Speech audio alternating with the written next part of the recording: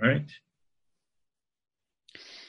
Hi, everybody. So this is really exciting. I am here doing this podcast with one of my friends, Rob. He has a blog that's very exciting, and he's just about to get his 3,000th movie review, which is really amazing. And so, Rob, here, you want to introduce yourself and your blog and kind of what you've been doing? All right. Well, first of all, thank you, Rachel, for inviting me to come onto your show. I have a site called Movie Rob. It's on WordPress, movierob.wordpress.com, where all I do is review movies. I've been doing this for almost 4 years. Actually, in a little less than a month, I'll hit 4 years. And right now, I'm at about 2,950 reviews, give or take. And hoping that by the time that I reach my anniversary in about a month, that I'm going to hit my 3,000th review. Wow. And I watch any type of movies, old, new, most genres. The only ones I'm not really the biggest fan of are foreign language movies and horror, so I try and steer away from those mainly, but every so often they pop up here or there. Mm-hmm. But in general, not. Wow, that's amazing. Yeah. Okay. Thank you. Do you have something kind of planned for your 3,000th? A big film? You don't have to tell us, but no, I actually don't. What I'm doing is that as you know, because you're part of it, I do this thing at my every milestone called Movies from the Hat, where what I do is I get fellow bloggers to recommend a movie to me that I've never reviewed, and I put all the titles into a hat. And when I start this project, I pull out a film every single time I want to watch one, and I have to watch the one that was recommended to me. So I have now about 48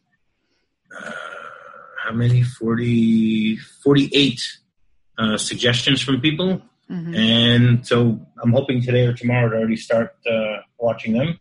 And basically my 3,000th review will be one of those. That's part of the fun of it, that I don't know what my review will be about, what my 3,000th review will be. That's awesome. That's really cool. Like, what is it that inspires you particularly about movies and just excites you about them? Everything. I mean, I've always loved movies. I've always loved watching them, being transported to a different place and time, seeing different people's opinions on things, learning about sometimes history, learning about different cultures sometimes. Obviously, the foreign language thing makes that a little more difficult, but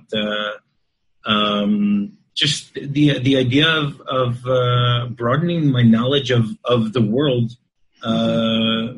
via what people have given us through film. Mm-hmm. Yeah, Roger Ebert, he has a kind of a famous quote where he says that movies are a machine for creating empathy.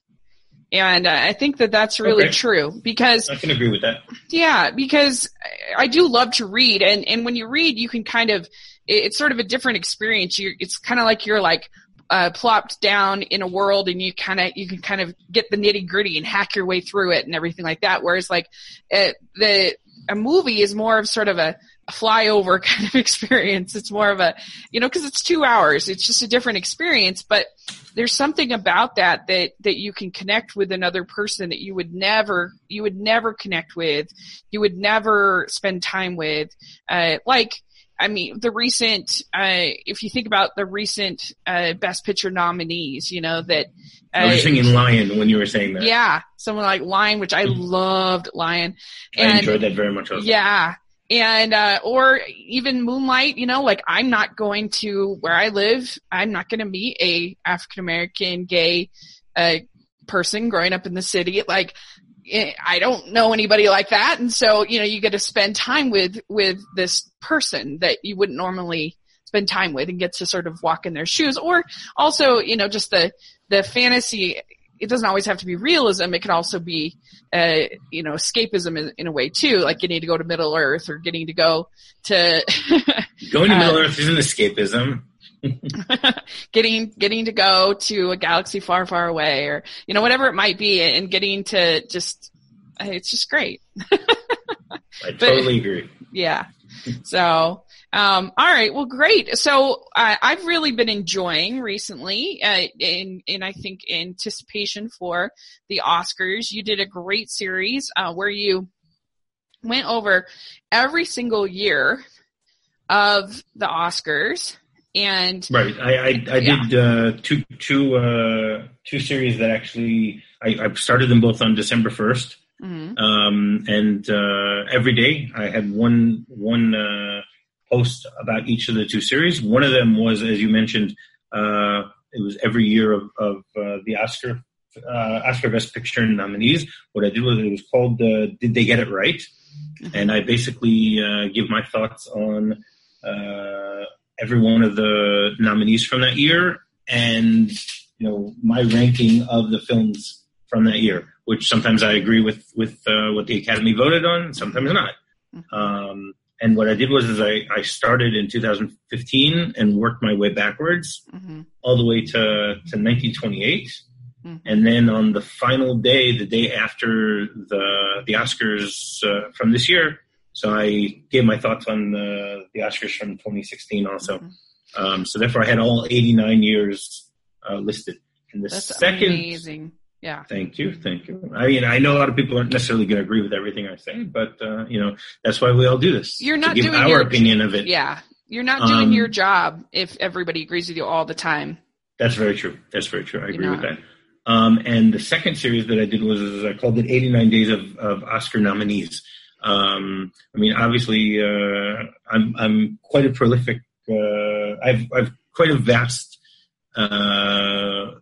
number of movies that I've seen in my lifetime, and obviously in the last 4 years, where I'm coming up to 3,000 reviews.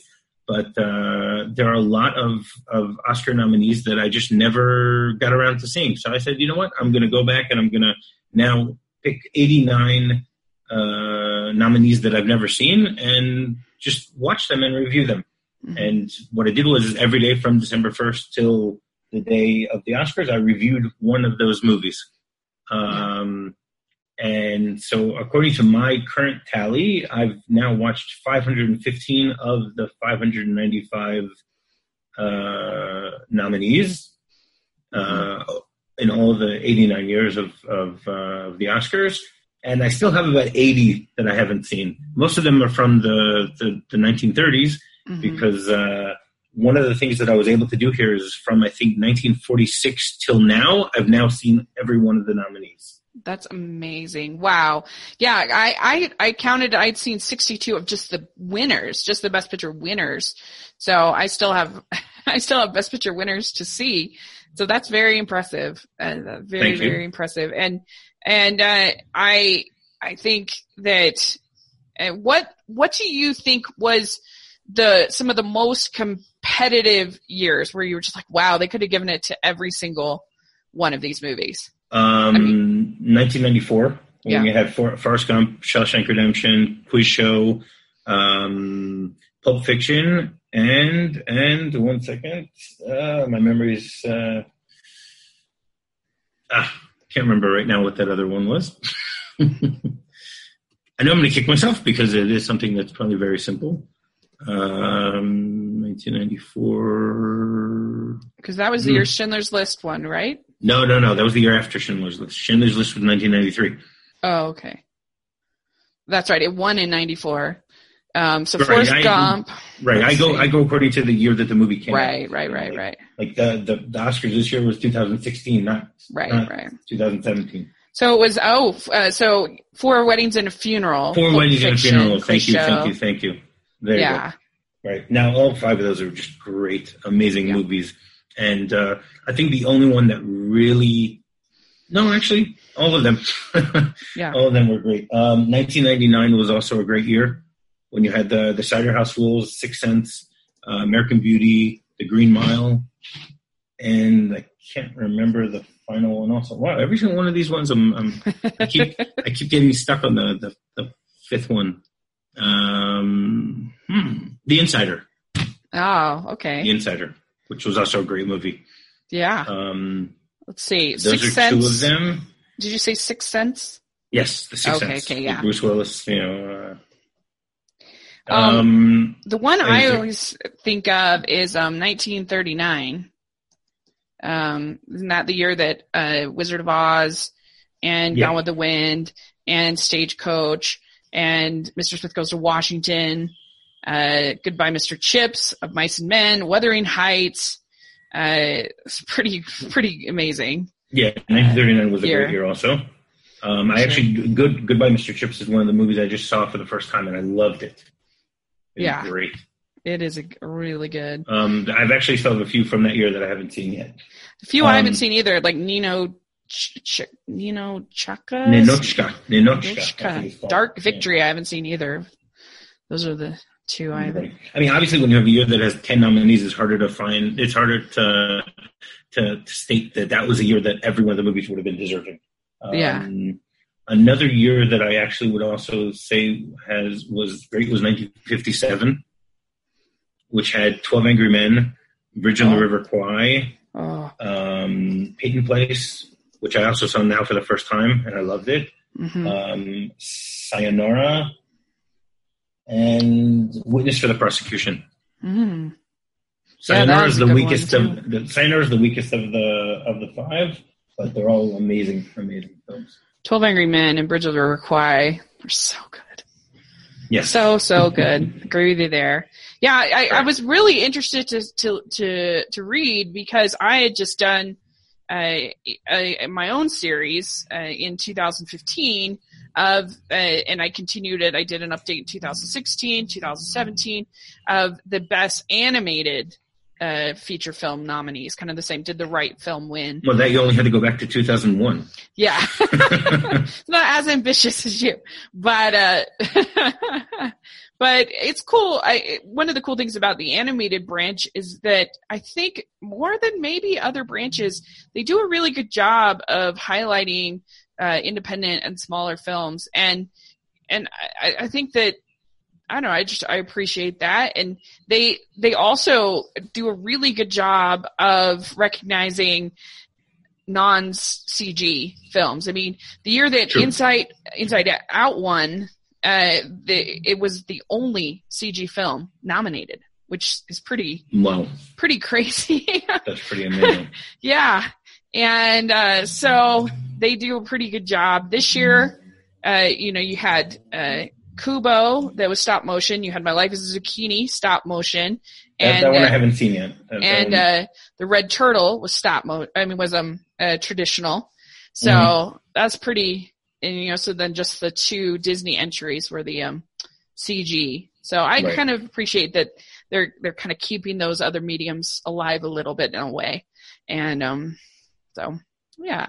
And so, all right. Well, so what would you say is some of the ones that surprised you the most in these various projects that you've done, and some of the ones that you were kind of underwhelmed by?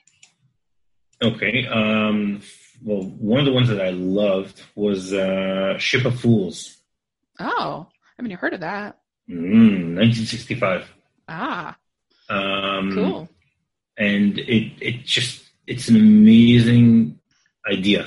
It basically, I guess you could sort of say it's sort of like the Love Boat type of thing, where you have all these different people that show up on a cruise ship in the 1930s.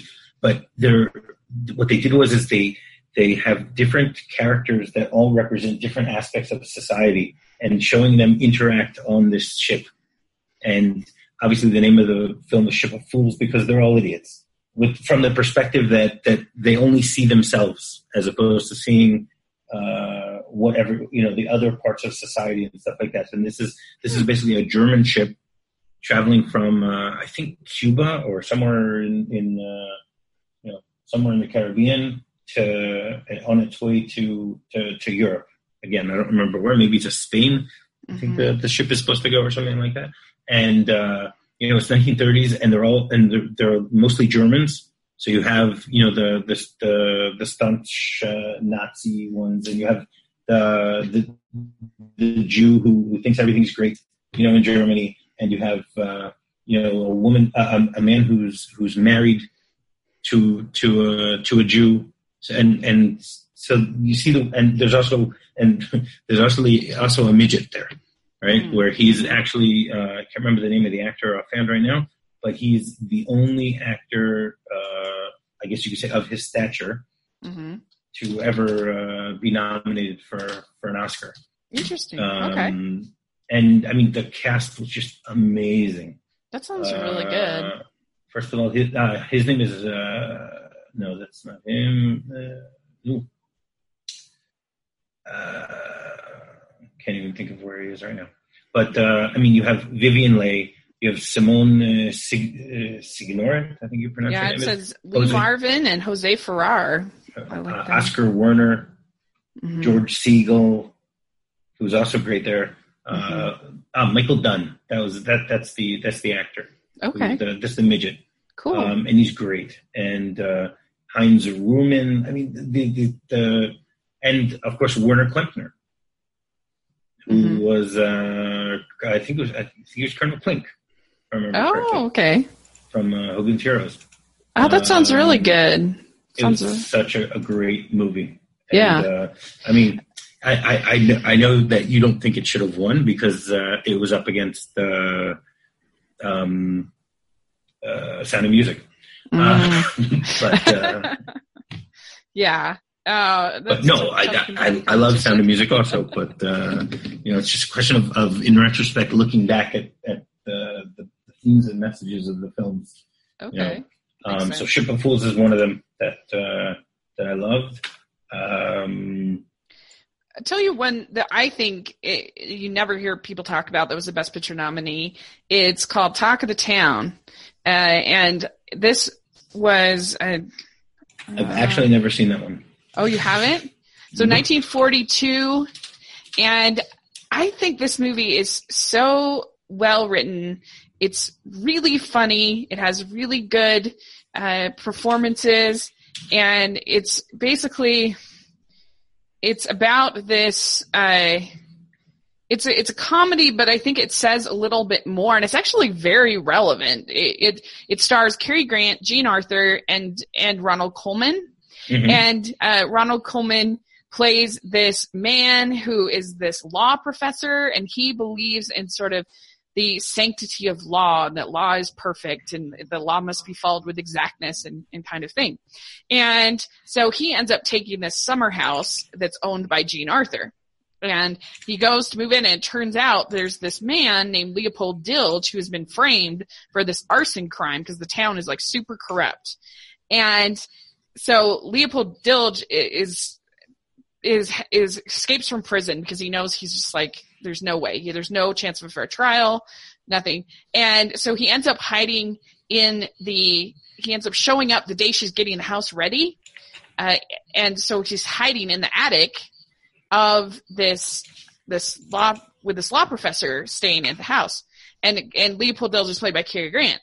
And so, he ends up claiming that he's the gardener.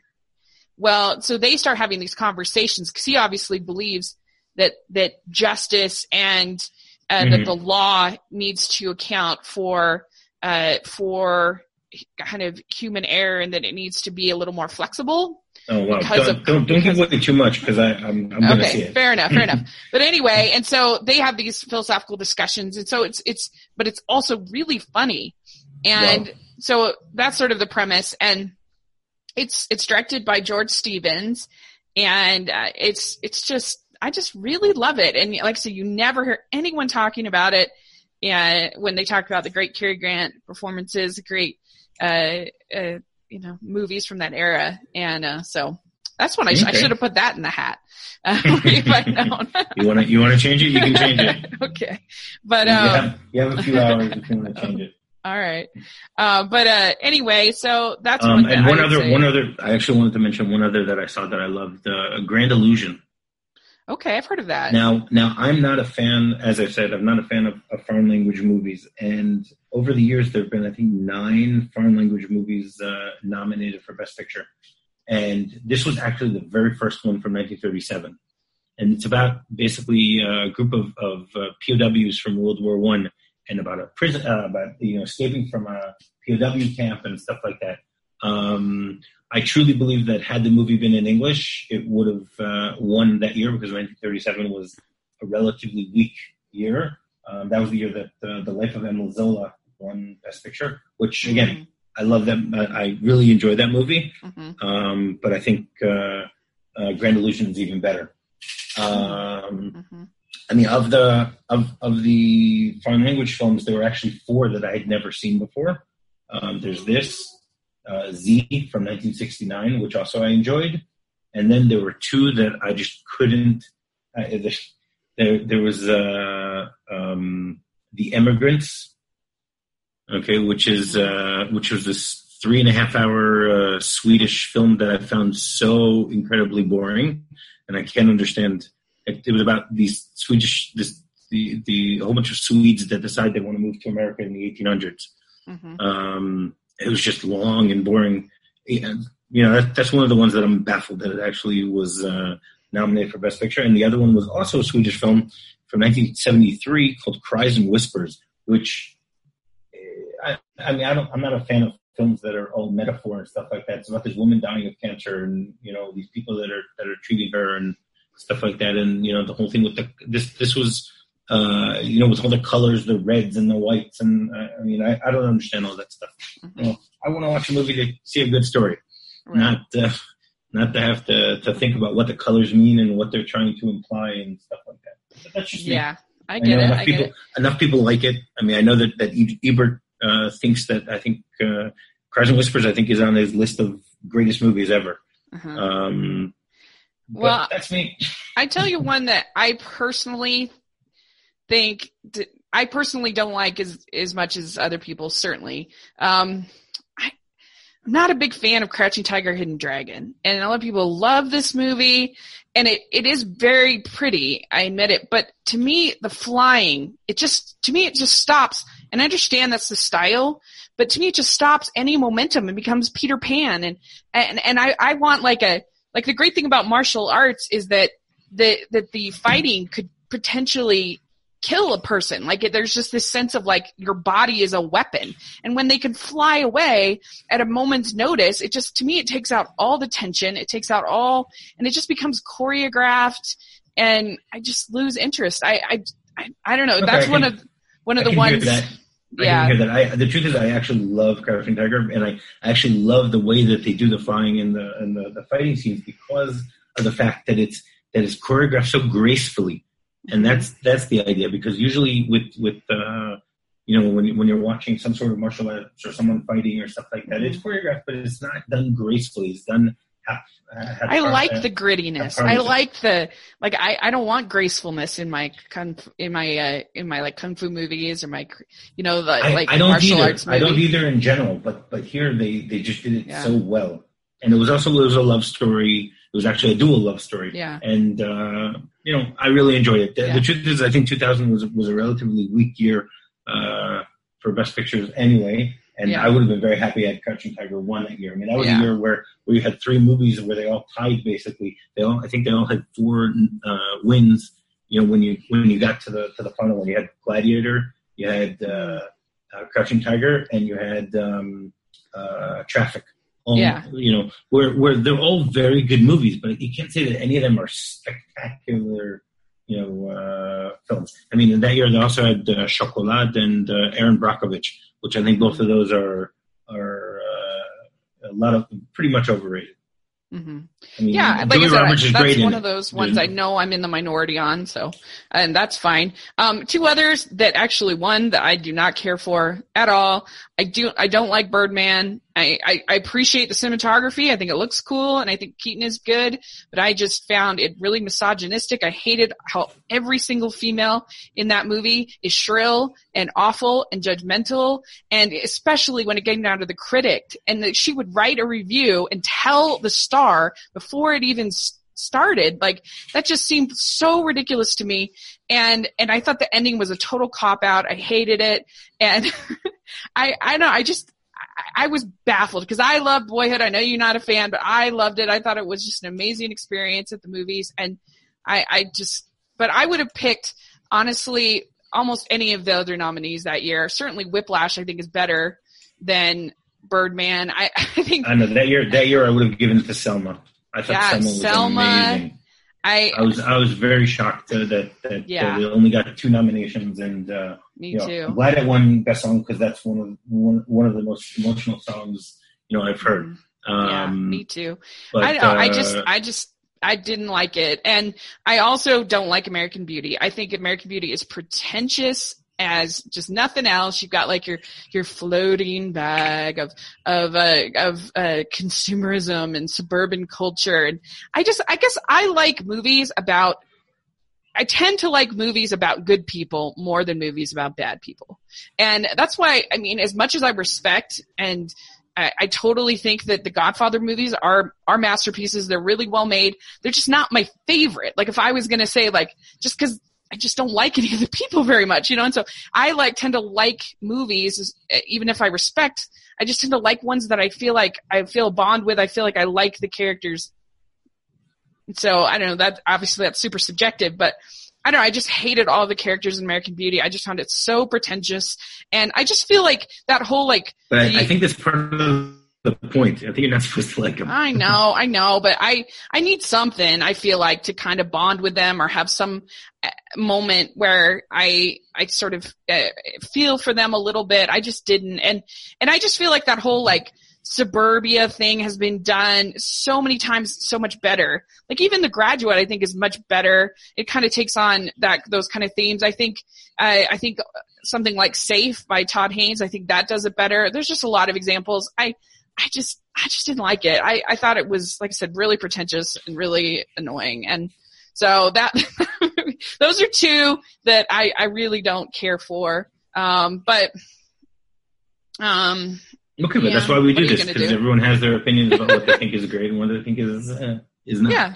Like, I get why other people like them. It's just, my opinion. I think if I was going to say one, and I know we disagree on this as well, but one that I just think was a travesty that it wasn't nominated, in my opinion, was Hoop Dreams. I just thought that was just one of those seminal movies of my life. When I saw it, I thought it was so moving to just like experience the life of these characters, these men, these boys, and just these small moments of their life, and particularly their mothers and their families. And when the one mother graduates from nursing school. I'm sorry to interrupt. No, you're fine. But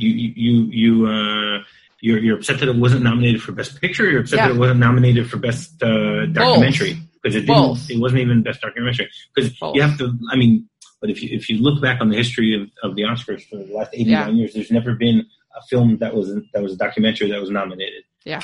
That's just something that they put into a totally different category. Yeah, that's true. It's the same thing with the animated movies have been able to break out into the Best Picture. I mean, they've done it 3 times, if I remember correctly. Yeah.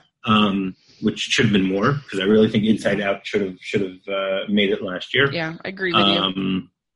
Because I mean, obviously, Up, Toy Story 3, and Beauty and the Beast all deserve to be there. Also, there's no question about that. But documentary, I would find it very. I don't think a documentary is ever going to be able to break into the Best Picture category, which is part of the problem, I think, with. I'm glad they have a Best Animated. I'm glad they have a Best Documentary category, but I do think it sort of makes them feel like, well, we're already giving them something, so we don't need to nominate for Best Picture. But in my mind, I just think it was a complete travesty. It wasn't nominated for Best Documentary, but I think it just should have been nominated for Best Picture. I just love it. So okay, no, I understand that. Yeah. I understand. I hear what you're saying, but again, I mean, as we know, everyone looks at the documentaries and the live action shorts and stuff like that. There's those 4 categories that everyone just puts on the side. And they say, I mean, I've even seen people who do Oscar pools, and they don't include those even. Yeah. They're like, no one really cares about these anyway, and stuff like that.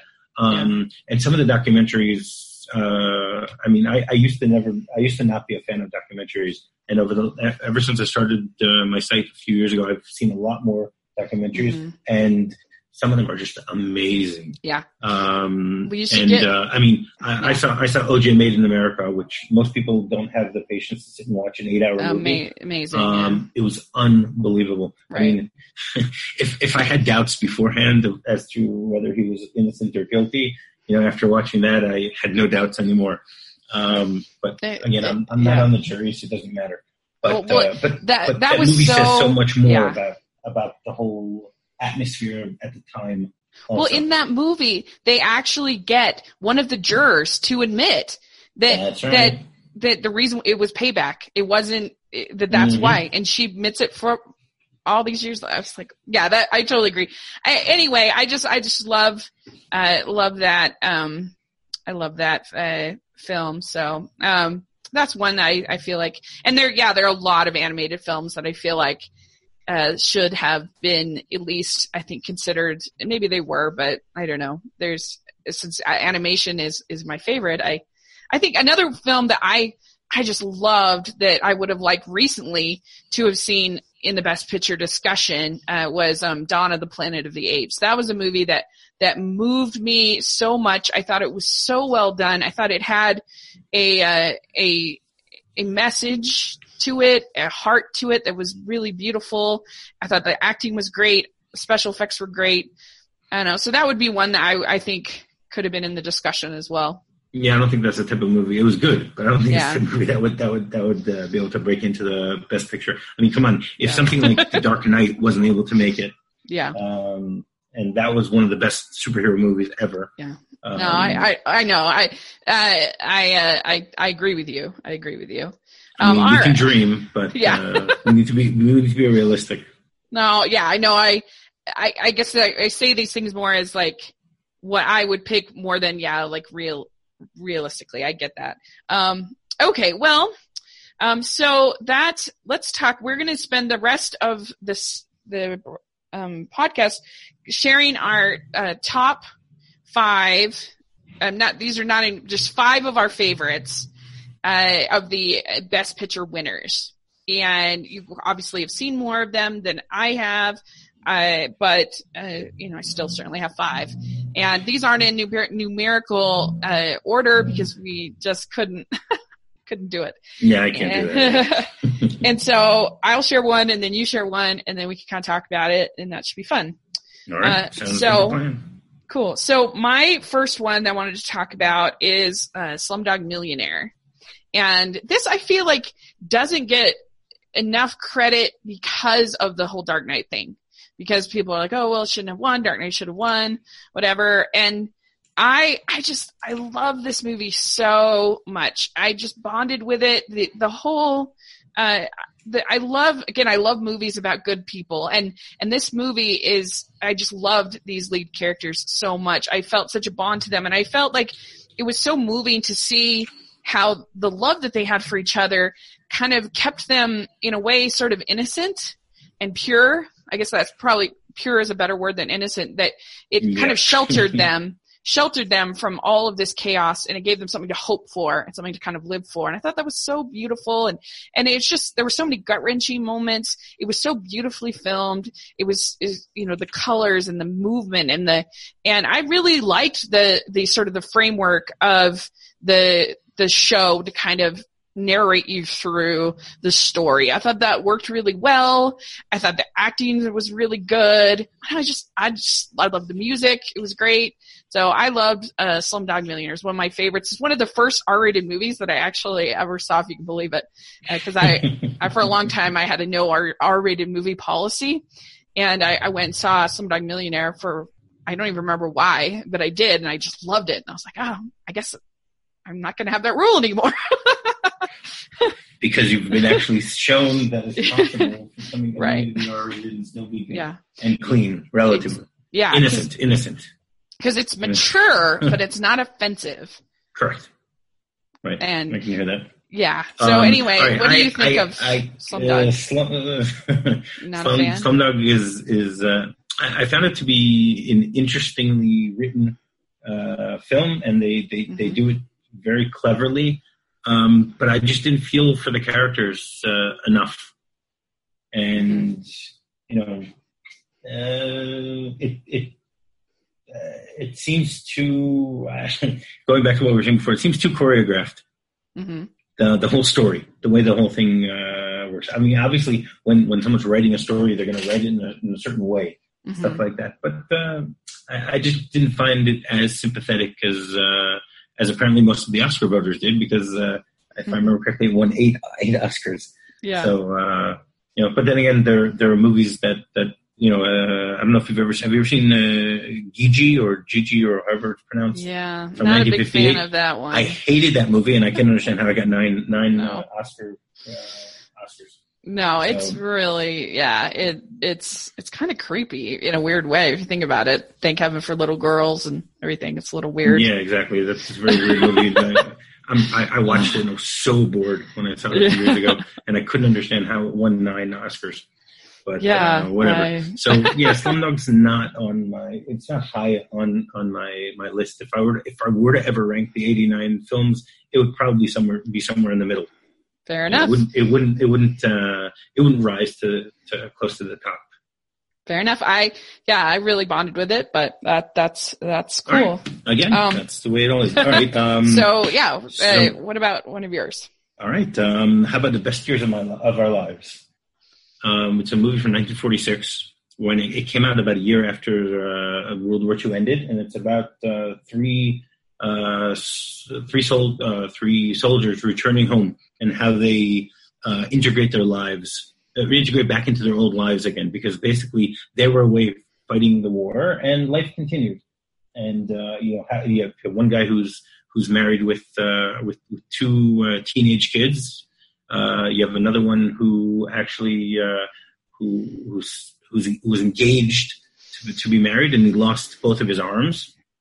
And that's actually played by Harold Russell, who was a real veteran that lost his arms. So he's actually the only person to ever win 2 Oscars for the same role in the same movie, because they gave him a special Oscar also for being able to show veterans and things like that.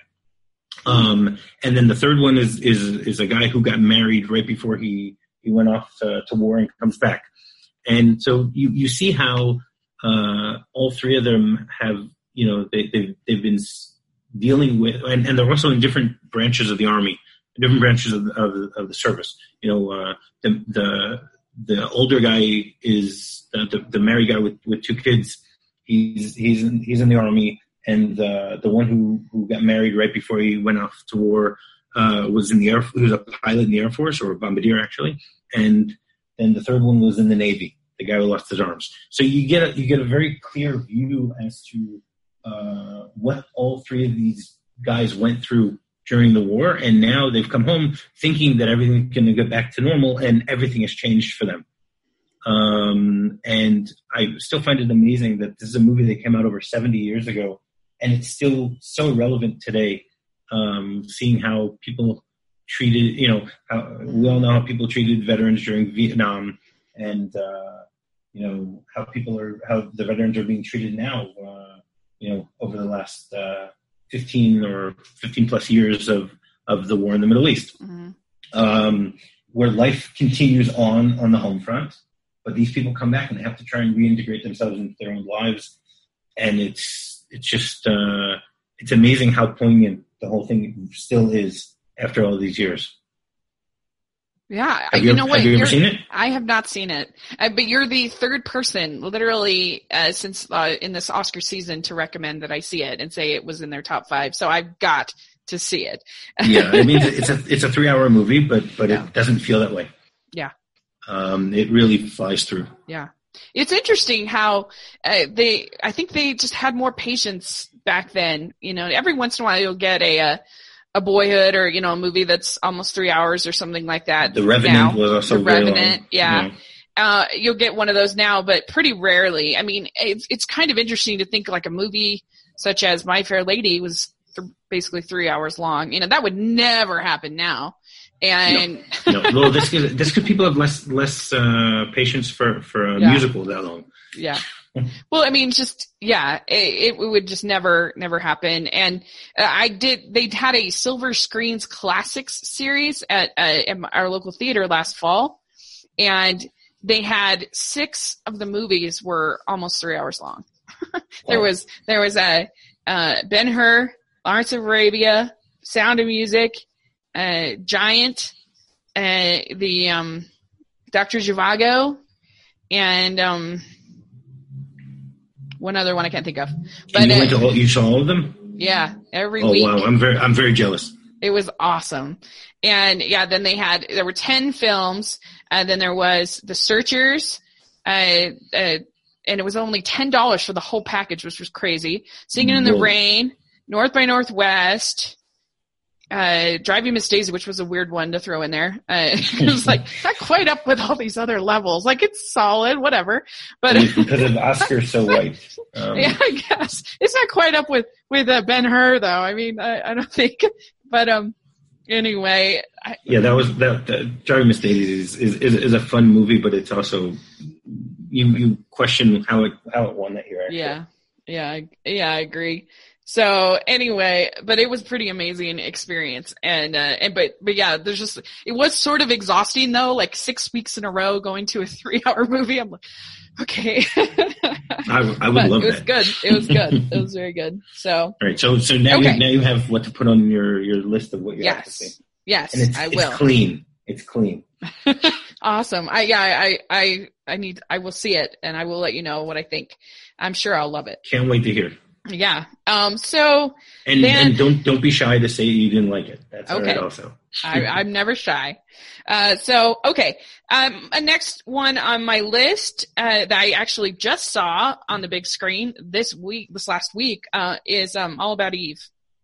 Oh, wow. Okay. I love this movie. I think it is just probably my favorite script ever written. I know that's hyperbole. Clever.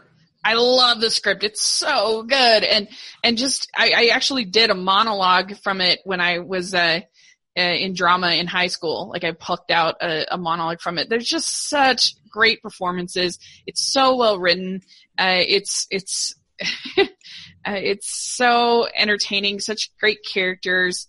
And, so yeah, I guess surprisingly, I don't have a ton to say on it, but the cinematography looks really good. It's just that script. The script is great. Well, it's one of the first times that the Academy showed how much they like movies about actors and, and their trade. Sure. Because you see it quite often. I mean, that's why everyone was saying La La Land was going to win this year and Birdman, the artist, the voters love seeing movies about themselves. Sure. That's also why they say Argo won, for that same reason. But so that was actually one of the first ones where they did it, where they just took everything and said, okay, let's just make it, for the theater instead of films. Yeah. But it was very clear that you can see that they're talking about the way movie stars work. And with All About Eve, it's actually very interesting to see that even now it still works the same way. I mean, it's funny and sad. It is very funny. I mean, we were laughing throughout. Like someone like George Sanders is so witty and funny in it. I think that Bette Davis has some really great, funny sort of put downs and lines, and you feel for her. You really do feel for her, and she should be a character that you don't really like all that much, but I don't know. You feel for her, and you feel you want her to be happy, and it surprises you. You don't exactly kind of know what Eve's plan is. You kind of suspect it, but it's very absorbing, and so. I'm jealous you got to see it in the theater. Yeah, they do every month here. The Cinemark does a Cinemark Classics. And so this month is the Quiet Man. So that'll be fun. I just saw that last week again. Oh yeah? Yeah. I know feminists don't like it, but I like it. So what's your next one? Okay, my next one is Bridge on the River Kwai. I'm basically going in year order, I guess you could say. Bridge on the River Kwai. Yeah. Which is basically a movie about Allied POWs in a Japanese camp during World War II, and basically the different type of personalities that are in this type of prison camp. And you have this American who's there, and then right at the beginning of the movie, you have this entire regiment of British soldiers that have basically what's the name? They gave up. I'm trying to think of the word right now. They surrendered. Surrendered. There's the word. That's the word I'm looking for. They surrendered, and then you see the psychological fight between the commander of the British troops, played by Alec Guinness, who won an Oscar for this, and the commandant of the camp. I don't know if commandant is the right word for a Japanese camp, but I don't remember what that's called. That's played by what's his name? I'm probably not even going to pronounce it well. Anyway, by Sasui Hayakawa as their Colonel Saito, and it's very interesting seeing these two men, who are they have to live their lives together. They have to live out the war together, and they both want to stand on ceremony to show their men, that they're still in control.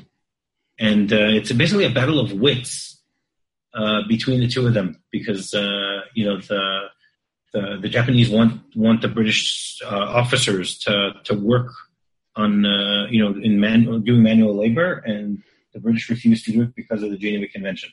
And I mean, I don't want to give away too much about the movie. And then you have this American who's seeing everything from the side, and it's unbelievable where this movie, where the story takes all of these characters. Yeah. Again, I don't want to give away too much. This is a great movie. That people haven't seen, you should see it. It's, and obviously, it's got one of the best known scores, soundtracks.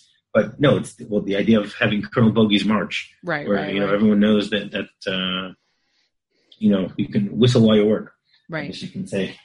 Yeah, that movie is so layered in the ways that you can enjoy it, the ways that you can in the character development and when certain things happen, it's just completely devastating, and because you have gotten kind of all worked up along with the characters. I don't want to give it away, but it's a great movie. Very good choice.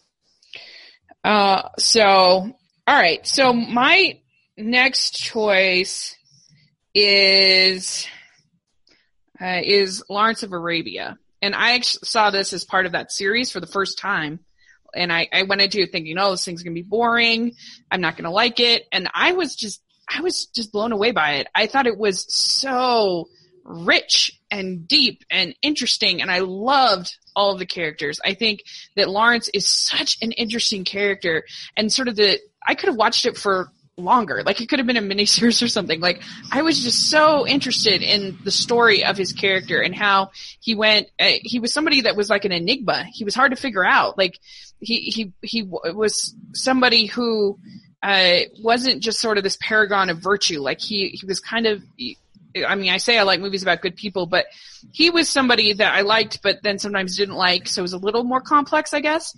Right. And I think Omar Sharif is so great in that, playing his role, and I think it just kept surprising me and going darker places than I expected, and then being funny at times, and then and just the cinematography is incredible.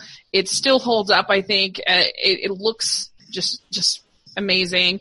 And I don't know. I was really surprised at just how complex the characters were, because I was expecting it to be kind of a Moses sort of like story, in the sense of it being just this like epic with this like archetypal hero kind of a story, but it's really not. It's really not like that. It's a lot more nuanced than that, I think. So right, I definitely agree. I think Lawrence of Arabia is a great movie, and it's funny that we just talked about two David Lean films back to back, because there's a Lean won Best Director, and obviously his movie won Best Picture, both for Bridge on the River Kwai and Lawrence of Arabia. And what's interesting is, I mean, I've seen a number of Lean stuff, and he reuses the same actors over and over, and it's very funny, because like Alec Guinness is also in Lawrence of Arabia, playing the Sheik, I think it is called. Lawrence of Arabia is great. I mean, that is something that I would love to see one day on the big screen also, because of the grandeur of the whole thing. because of the way that it's filmed. And it's not really a white savior thing. Like, if anything, they end up saving him, like, many times. And they end up it's back and forth, right? Yeah, it's back and forth. That's right. But he is he's got an ego. He's sort of a diva at times, but then, like, things happen that are really devastating. So, I don't know, just a lot of I feel like the various characters are from the Arab characters are some of them are in brownface, which isn't great, but I do think though that they are also pretty nuanced and well. I think maybe this is just so long they have time and so yeah, I think I was just so impressed. The music's amazing, and so many ways to enjoy it. So, so what would be the next one for you on your list? Okay. The next one, Schindler's List. Okay. Can you hear me? Yeah, sorry. We had an unstable connection for a second, but hopefully that's over. So okay. Schindler's List. Yeah. So Schindler's List. And the truth is I think that would, if I ever were to have to rank all of the best pictures, Schindler's List would be in the top 3, if not the top film, because it's just amazing. I mean, Steven Spielberg was able to make such an emotional film, and he just did it in a way that no one expected him to be able to do it. I mean, I remember when it came out, and like I was debating going to see it and stuff, and I kept saying, "Oh, I'm just not in the mood to see an emotionally draining 3.5 hour Holocaust movie." And then I realized that once you go there, it's going to get you into that mood and you're so engrossed throughout the entire movie. I mean, I've seen it probably between 5 and 10 times. I can't even remember how many times. And it really pulls you in, and you feel as if you're there, which a lot of movies don't have the ability to do. A lot of movies you get the fly on the wall type of feeling, but here you're more than just a fly on the wall. You're a fly on someone's head watching the whole thing. I mean, it's obviously a heartbreaking tale, but it's still done so well. And I'd be surprised if anyone is ever able to make something as well as he did this. Yeah, I agree. I think just the scene with the girl with the red coat that scene alone is just it's just stunning. You just think, how could this happen? It's just brutal. And I think again, I said that I like movies about good people, but I think when you're dealing with something like the Holocaust, I think that what is interesting about Schindler's List is that Schindler is a bad man. Like, he's not a good person. And yet because things are so screwed up and so messed up, he kind of becomes a good man. Right. But he starts off doing it out of greed. Yeah, exactly. That's what I'm saying. Yeah. Yeah. That it just shows how messed up it was that someone like him could kind of end up being, in a way, sort of a hero. But the Ben Kingsley character is the real hero. He's so good in that film. He was great in that film. Mm-hmm. He actually also should have won Best Supporting Actor that year. But yeah, I wonder who won. Do you know off the top of your head? Of course I do. What type of question is that? That was Tommy Lee Jones. Oh, I do love that performance too. But yeah, it's a remarkably quiet performance for that kind of a film. I think that actually Schindler's List in a lot of ways is kind of a quiet film. It's not a movie that, like a scene like the girl with the red coat, it's not really trying to emotionally manipulate you that much. Like, all films manipulate you a little bit, but some Holocaust films, some war films are very I don't know. They almost don't give you a chance to breathe. I need to make a correction. One second, let me just make one correction. Yeah. He wasn't even nominated that year. Oh, yeah. The only Best Supporting Actor nominee that year was for Ralph Fiennes. Wow. For Schindler's List. But again, I mean, Tommy Lee Jones did win that year. Wow. Huh. But that's crazy. Yeah. So now I understand why Tommy Lee Jones won, because he wasn't up against Ben Kingsley. Right. Yeah. But I don't know. I do appreciate that it's quiet. And but that's the whole idea of it. It's something that is, it's not in your face. Yeah.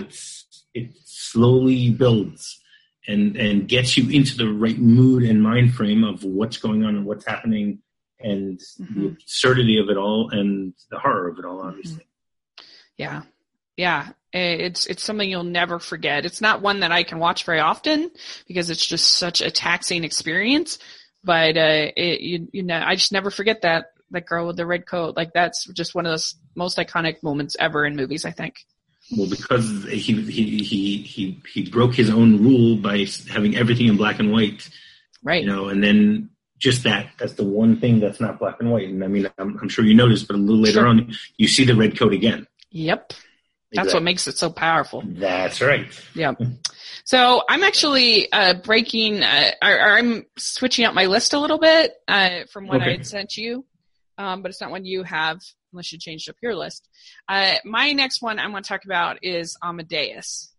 And I don't know why I didn't think of it at first. I love Ben-Hur. It's so amazing. We already talked about one epic. I'm going to talk about Amadeus because I just love Amadeus. I think Amadeus is such a great character study about envy and how if you're envious, the other person can be completely oblivious to the fact that they're living in your head 24/7, but right. you allow them to have a spot in your head, and it just grows and grows and grows and grows until it becomes this mania. And that's what happens with Salieri, that he even admits to the priest, that he can't kind of forgive. Like even basically killing Mozart, in his eyes at least, it's still not enough for him to get over his anger at God and his anger at the way at Mozart for being so talented. And I think the way that the movie shows the experience of listening to music as a music lover, that's something the way that they kind of close their eyes and you can see them kind of picturing the music in their heads is so like perfect. And that's the way that a music lover really experiences music. And of course, all of the operas are all just so well done, beautifully done. I think that all the performances are so good. F. Murray Abraham gave, the performance of his career, but he's so, he's such an interesting character, and he just allows, because he is talented, and it's such a character that's so easy to relate to, because how many of us want to be great at something, but in the end we just don't have it. We're good, we're solid, but it's kind of the opposite of something like La La Land, where it's like go for your dreams or whatever, and whereas like with Amadeus, like he could try as hard as he could, but he was never going to be as good as Mozart. That's it. And so I find that just fascinating and wonderful, and it's so well filmed. It's so beautiful, like the way they use Prague to create that feel, that old world feel. And so yeah, this one I'm changing it up. Okay, well, I do enjoy Amadeus. I'm not as much of a music lover as you are, so that makes things a little more difficult for me to absolutely love it so much that I want to keep watching it. I've actually only seen it probably 2 or 3 times, but I mean, you already pointed out some of the best things about the film. The whole idea, the character study, basically, that no matter how great you can be, sometimes everyone has their limitations, and you're just gonna, sometimes be jealous of someone else who has a natural ability that you can't even come close to matching. And there probably were people that were envious of Salieri, that he spent all of his time worrying about. Yeah, but no one tried killing him. Right. Right. And so I don't know. I think it's such a well-made, well-executed.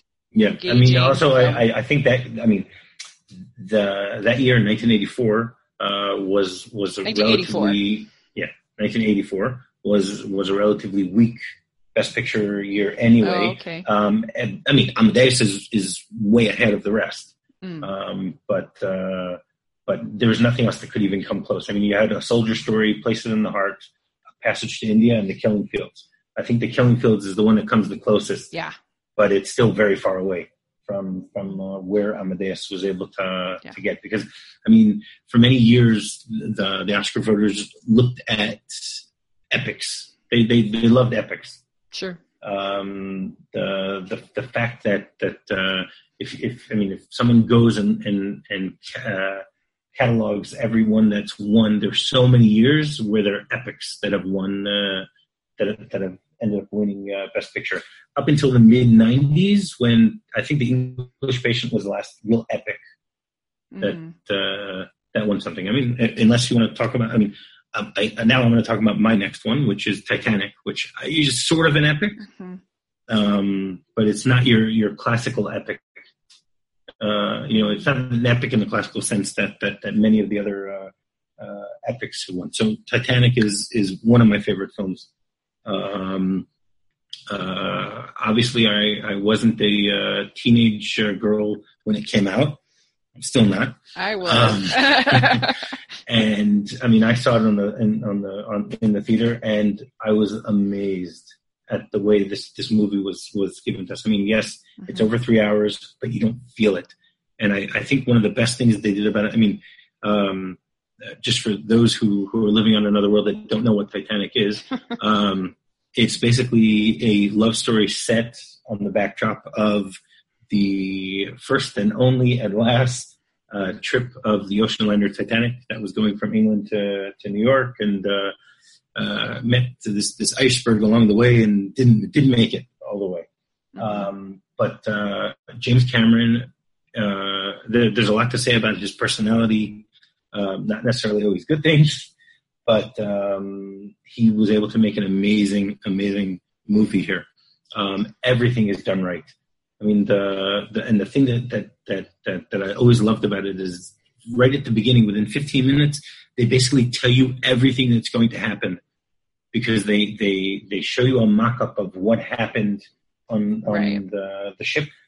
And once you see that, you store it in your mind and you forget about it.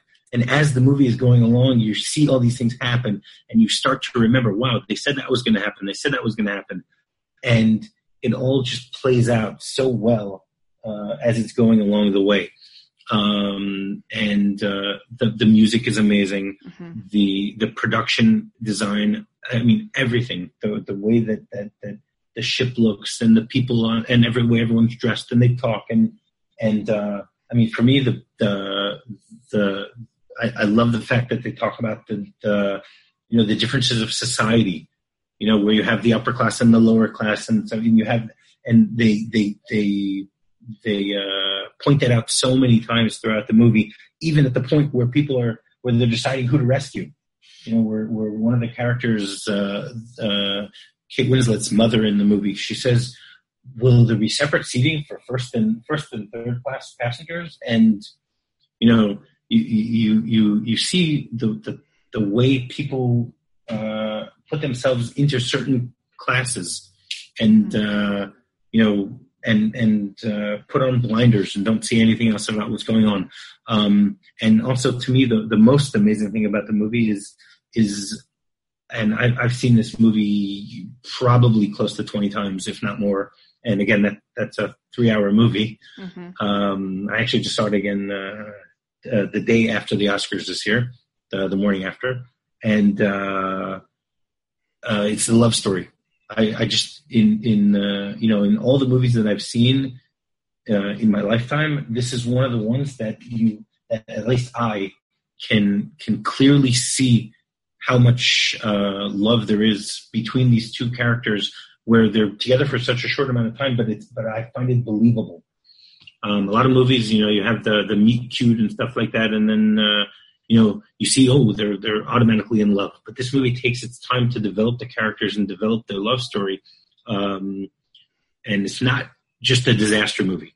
Mm-hmm. I mean, I wouldn't even classify it. I remember when people were talking about how much of a quote unquote disaster the movie was going to be, because it was running over budget and everything like that.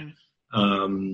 And everyone said that it was going to be a real disaster movie, not just a movie about a disaster. And I mean, now it's been 20 years, and it's just amazing. If you want to see how this is done wrong and get a whole new respect for Titanic, watch Pearl Harbor, and that'll give you a whole new respect for Titanic. I like Titanic. It would be probably the middle of my list, kind of similar to you in Slumdog, I guess. But I kind of wish, the only thing I critique against it is I kind of wish you got to know some of the other characters a little bit better because I feel like when the tragedy happens, there's one moment where characters are reading children a book, I think, that made me cry. But I felt like I wish there had been more moments like that where I'd gotten to know sort of the whole ship, as opposed to feeling like I kind of just felt sad about Jack and Rose. And so that would be my only sort of critique of it, because it is a real thing and these were real people. So I kind of wish that they all got maybe they're fleshed out a little bit better. But it's all the things you said are very true. It's a beautiful movie. The James Horner score, I love. Yeah, a lot of people amazing. Got sick of that Celine Dion song. I don't care. I think it's a beautiful song. I love that song. Yeah. It's one of my favorite Oscar-winning songs. It's one of my favorite songs. I mean, I can listen to the soundtrack without a problem. Listening to the music. It's just done so well. One thing I want to point out, what you said about about fleshing out the other characters, but they didn't flesh out the other characters because they wanted to stay focused on Jack and Rose, but they give us so many short pictures of the other characters that tell us a lot about the characters themselves also. Mm. They didn't develop them, but you get a clear sense of a lot of the characters, of who they are and what they are and what they mean. I mean, and part of it was also the myths of Titanic, the idea of that the band played until the very last moment, and the captain deciding to go down with the ship, all those types of things. It's done subtly, but it makes sense in a way. Because she's telling the story. So it makes sense that, of course, it would be focused on her and Jack because it's her story. She's telling the story, but she also mentions all these other people that she sees along the way, which is a cute way of introducing us to all those other type of characters also. I just could have seen a little bit more of them. But I understand what you're saying. And it's certainly a good film. And I'd love to see the 4 or 5 hour version of it. Yeah. Me too. And you gotta give Cameron credit for bold filmmaking. He always goes for it 100%. And which I really appreciate. So, all right, cool. So next on my list. Is this your final one? Yes, I guess it is. Yes, it is. So my last one is, I admit, a little bit of nostalgia with this one, but I still love it, is The Sound of Music. And Sound of Music was a movie I watched a lot as a kid. In fact, when it was a pick for this series last fall, I was so surprised that it was 3 hours. Almost 3 hours long. It had never occurred to me that it was that long. I mean, and I think that says something. If you enjoy a movie, correct, and you don't even realize that it's 3 hours long, like, that says something. And I think this is probably the best example of a I'm a huge Broadway buff, huge show tunes buff. This is probably the best stage to screen adaptation ever. They actually make it much better. The movie is significantly better than the stage version. The stage version was written for Mary Martin, who had a very limited range. So then when they got Julie Andrews, they were able to add some really good songs, like I Have Confidence was added. They added the Something Good, which was different in the original version, and which I really loved that scene. And they took out two songs that I think make Max and the Baroness much more deceitful and much more conniving. And so I think they made their characters more subtle and more interesting. And I love the songs. I just think, and each of the way these songs are staged in Salzburg and Austria, and it's so great. I love I think the child performances are wonderful. And I love Christopher Plummer and Julie Andrews have amazing chemistry together. And it's romantic. It has moments of tension. It has moments of laughter, like the lonely goat herder, scene, things like that are kind of funny. I just love it. I could watch it almost any day. But it's Sound of Music. Okay. Right. I love it. I too have, I saw it so many times as a kid. And a lot of the songs I know by heart. Such a great movie. Yeah. As I said earlier, I mean, now having seen Ship of Fools, I'm a little disappointed that Ship of Fools didn't win over it, but The Sound of Music is definitely one of the best musicals. I must say that most of the musicals that have won Best Picture are not among my favorite, but Sound of Music is my favorite of the lot. Yeah. I mean, I like it better than My Fair Lady, definitely more than Chicago. Yeah. I'm not a fan of Chicago at all. As we mentioned earlier, Gigi, I'm not a fan of either. No. I'm not a fan of Oliver either. Yeah, that's okay. I don't hate it, but I'd say the three best that I can think of off the top of my head are West Side Story. Oh, West Side Story, I forget about. Right, Sound of Music. I'm a big fan of West Side. Yeah, and My Fair Lady. I think those are the three best. But okay. I think I would say West Side Story and Sound of Music are both my top two. West Side Story, I always have a problem with the fact that you have these supposed gang members that are singing and dancing the whole time. Yeah, and they do. I wish that they had actually. I mean, you see this all over in that era, but I do wish they had cast actual Latinos and Puerto Ricans, whatever, in the roles. But oh well, what are you gonna do? Right. Well, Rita Moreno was. Yeah, Rita Moreno was, but some of the others had brown face, which not my favorite. Right. But it was just the era that it was. Okay, I can understand that. Yeah. So.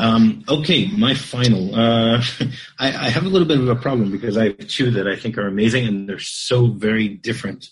So you tell me which one you'd rather I talk about. There's The Apartment and Platoon. I haven't seen Platoon, so let's talk about Apartment because I consider that for my list also. I love it. Okay. Let's talk about that. All right. So The Apartment, it's a movie from 1960 with Jack Lemmon and Shirley MacLaine, and it's basically a movie about this low-level accountant who has an apartment that all of his bosses like to borrow from him in order to have their romances with their girlfriends, instead of their wives. And first of all, I mean, Billy Wilder did an amazing job with this movie, both writing it and directing it, because it's just it's done so cleverly. Yeah. I mean, here you have a story about basically affairs and infidelity, and they only subtly reference them. Yeah. They don't blatantly talk about it, and they joke about it every so often here and there and stuff like that. But it's not, if this movie was made today, they would ruin it. So different. It would be completely ruined because it would be all very blatant. And the fact that most of it is subtly done and things are thrown in here and there, and obviously, a side point. I mean, I've now watched a lot of older movies that I've never seen before, from the 1930s and 40s and some from the 50s, stuff like that. And it's amazing to see the themes that are discussed a lot in these movies that are done subtly, partially because of the Hays Code and stuff like that. But it makes him so much more, to me, it makes him so much sexier, so much more interesting, so much more provocative. I think Breakfast at Tiffany's is another really good example of that. Right. Okay. You know, that there's a lot of, you know, she's a call girl. There's a lot of sexual stuff, but it's all sort of implied. And, you know, she's a phony, but she's a real phony. And so I think that makes it so much better than so true. That actually wasn't where I was going, but that's very true. Yeah. Where I was going was it shows that people are still the same they were 70, 80 years ago. Yeah. You know, things haven't changed with the things people think about and that people do and stuff like that. But the difference is the way that it's presented. Right. And the presentation, the way that things are done subtly as opposed to blatantly, sometimes shows more intelligence. Right. You know, movies like The Apartment are showing an intelligent view of these type of things, as opposed to just trying to get the ratings or to get people in the seats to watch the movie because they know there's going to be, you know, R-rated stuff in it. I mean, here it's just discussing the thing, and it's a guy who just wants to find his place in the world and find his love and stuff like that, and he does things in order to make people like him until he realizes that, wait a second, I don't need to do this anymore for them to like me. They should like me for who I am. Mm-hmm. And I mean, Shirley MacLaine's character has the same issue that she wants to be liked by her bosses. And that's why she has these affairs with her bosses. And then she finally meets a guy that's normal and starts saying, wait a second, do I need to continue having, you know, these affairs, or maybe I actually can have, you know, a great relationship with someone. And I mean, I'm giving this one away, but you know, the last line in the movie, you know, shut up and deal. It's just great. Yeah. Yeah. This movie, I love movies about work, and maybe because I'm not married, like I feel like, you know, work is such a huge part of my life, and I have totally had the job where I was in the cubicle putting in, you know, data, bored out of my mind. And so I think I don't know if I discovered this movie then or if I just grew to love it then, but I so relate to, isn't his name Stanley, or anyway, in the movie? His name is CC Baxter. Oh, you're talking about?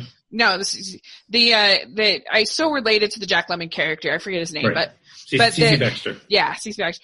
That, you know, just feeling like, oh, you're one in this, like that great opening shot where you just see like all the desks just laid out, and you just, the idea of getting that corner office would have just been like heaven. And I think that it's such an interesting thing about, because we talk about the idea of ambition as being just sort of this like I hear some of my single friends like, I want to marry a guy who's very ambitious. I'm like, really? You sure about that? And because tell them to watch The Apartment. yeah, exactly. And because certainly ambition can be a wonderful thing, but where do you draw the line? And he starts with one compromise, and then he makes another compromise, and then he makes another compromise, and it just kind of keeps spiraling, but he keeps getting rewarded for the compromises, and so they become in a way easier to make at a certain point.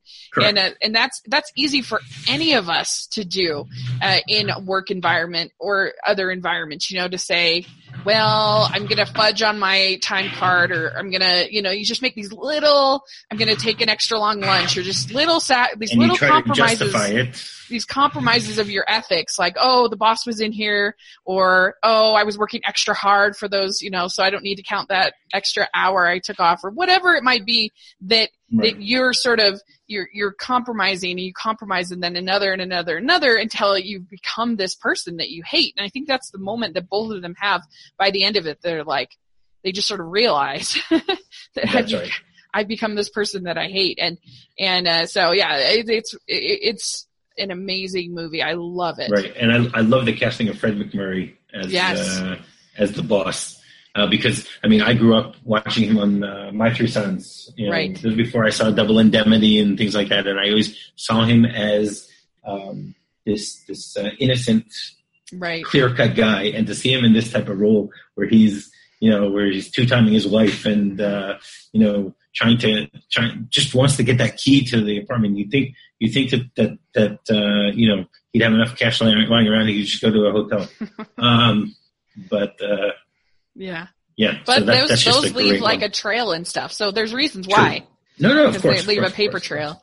But yeah, that's a great pick. Another one that I love that I could have picked is My Left Foot. That's another one that I think could have been really maudlin and really patronizing. But it didn't win. It didn't win? No. I thought it did. No. Driving Miss Daisy won that year. Oh, that's a shame. I thought it won. My Left Foot, no. Daniel Day-Lewis won. Yeah, he's amazing. And Brenda Fricker. Yeah.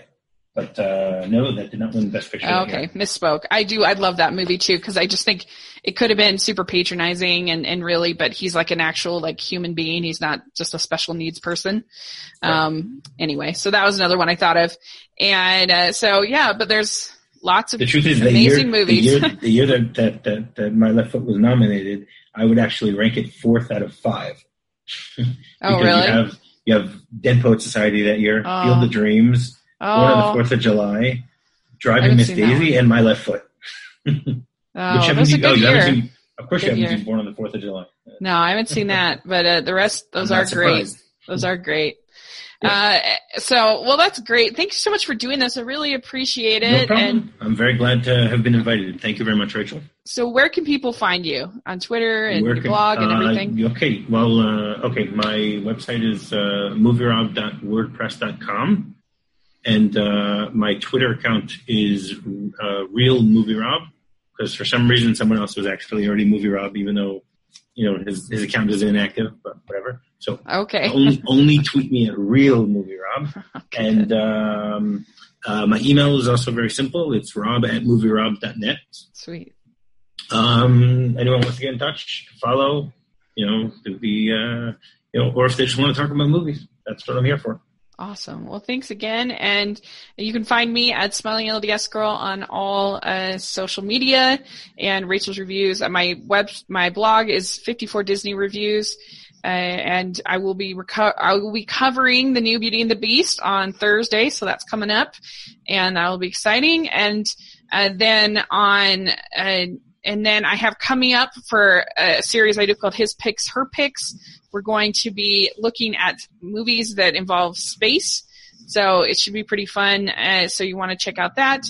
And so thanks again. And I'll look forward to seeing your 3,000th post. Maybe it'll be yours. Maybe it'll be your suggestion. Thanks a lot, Rachel.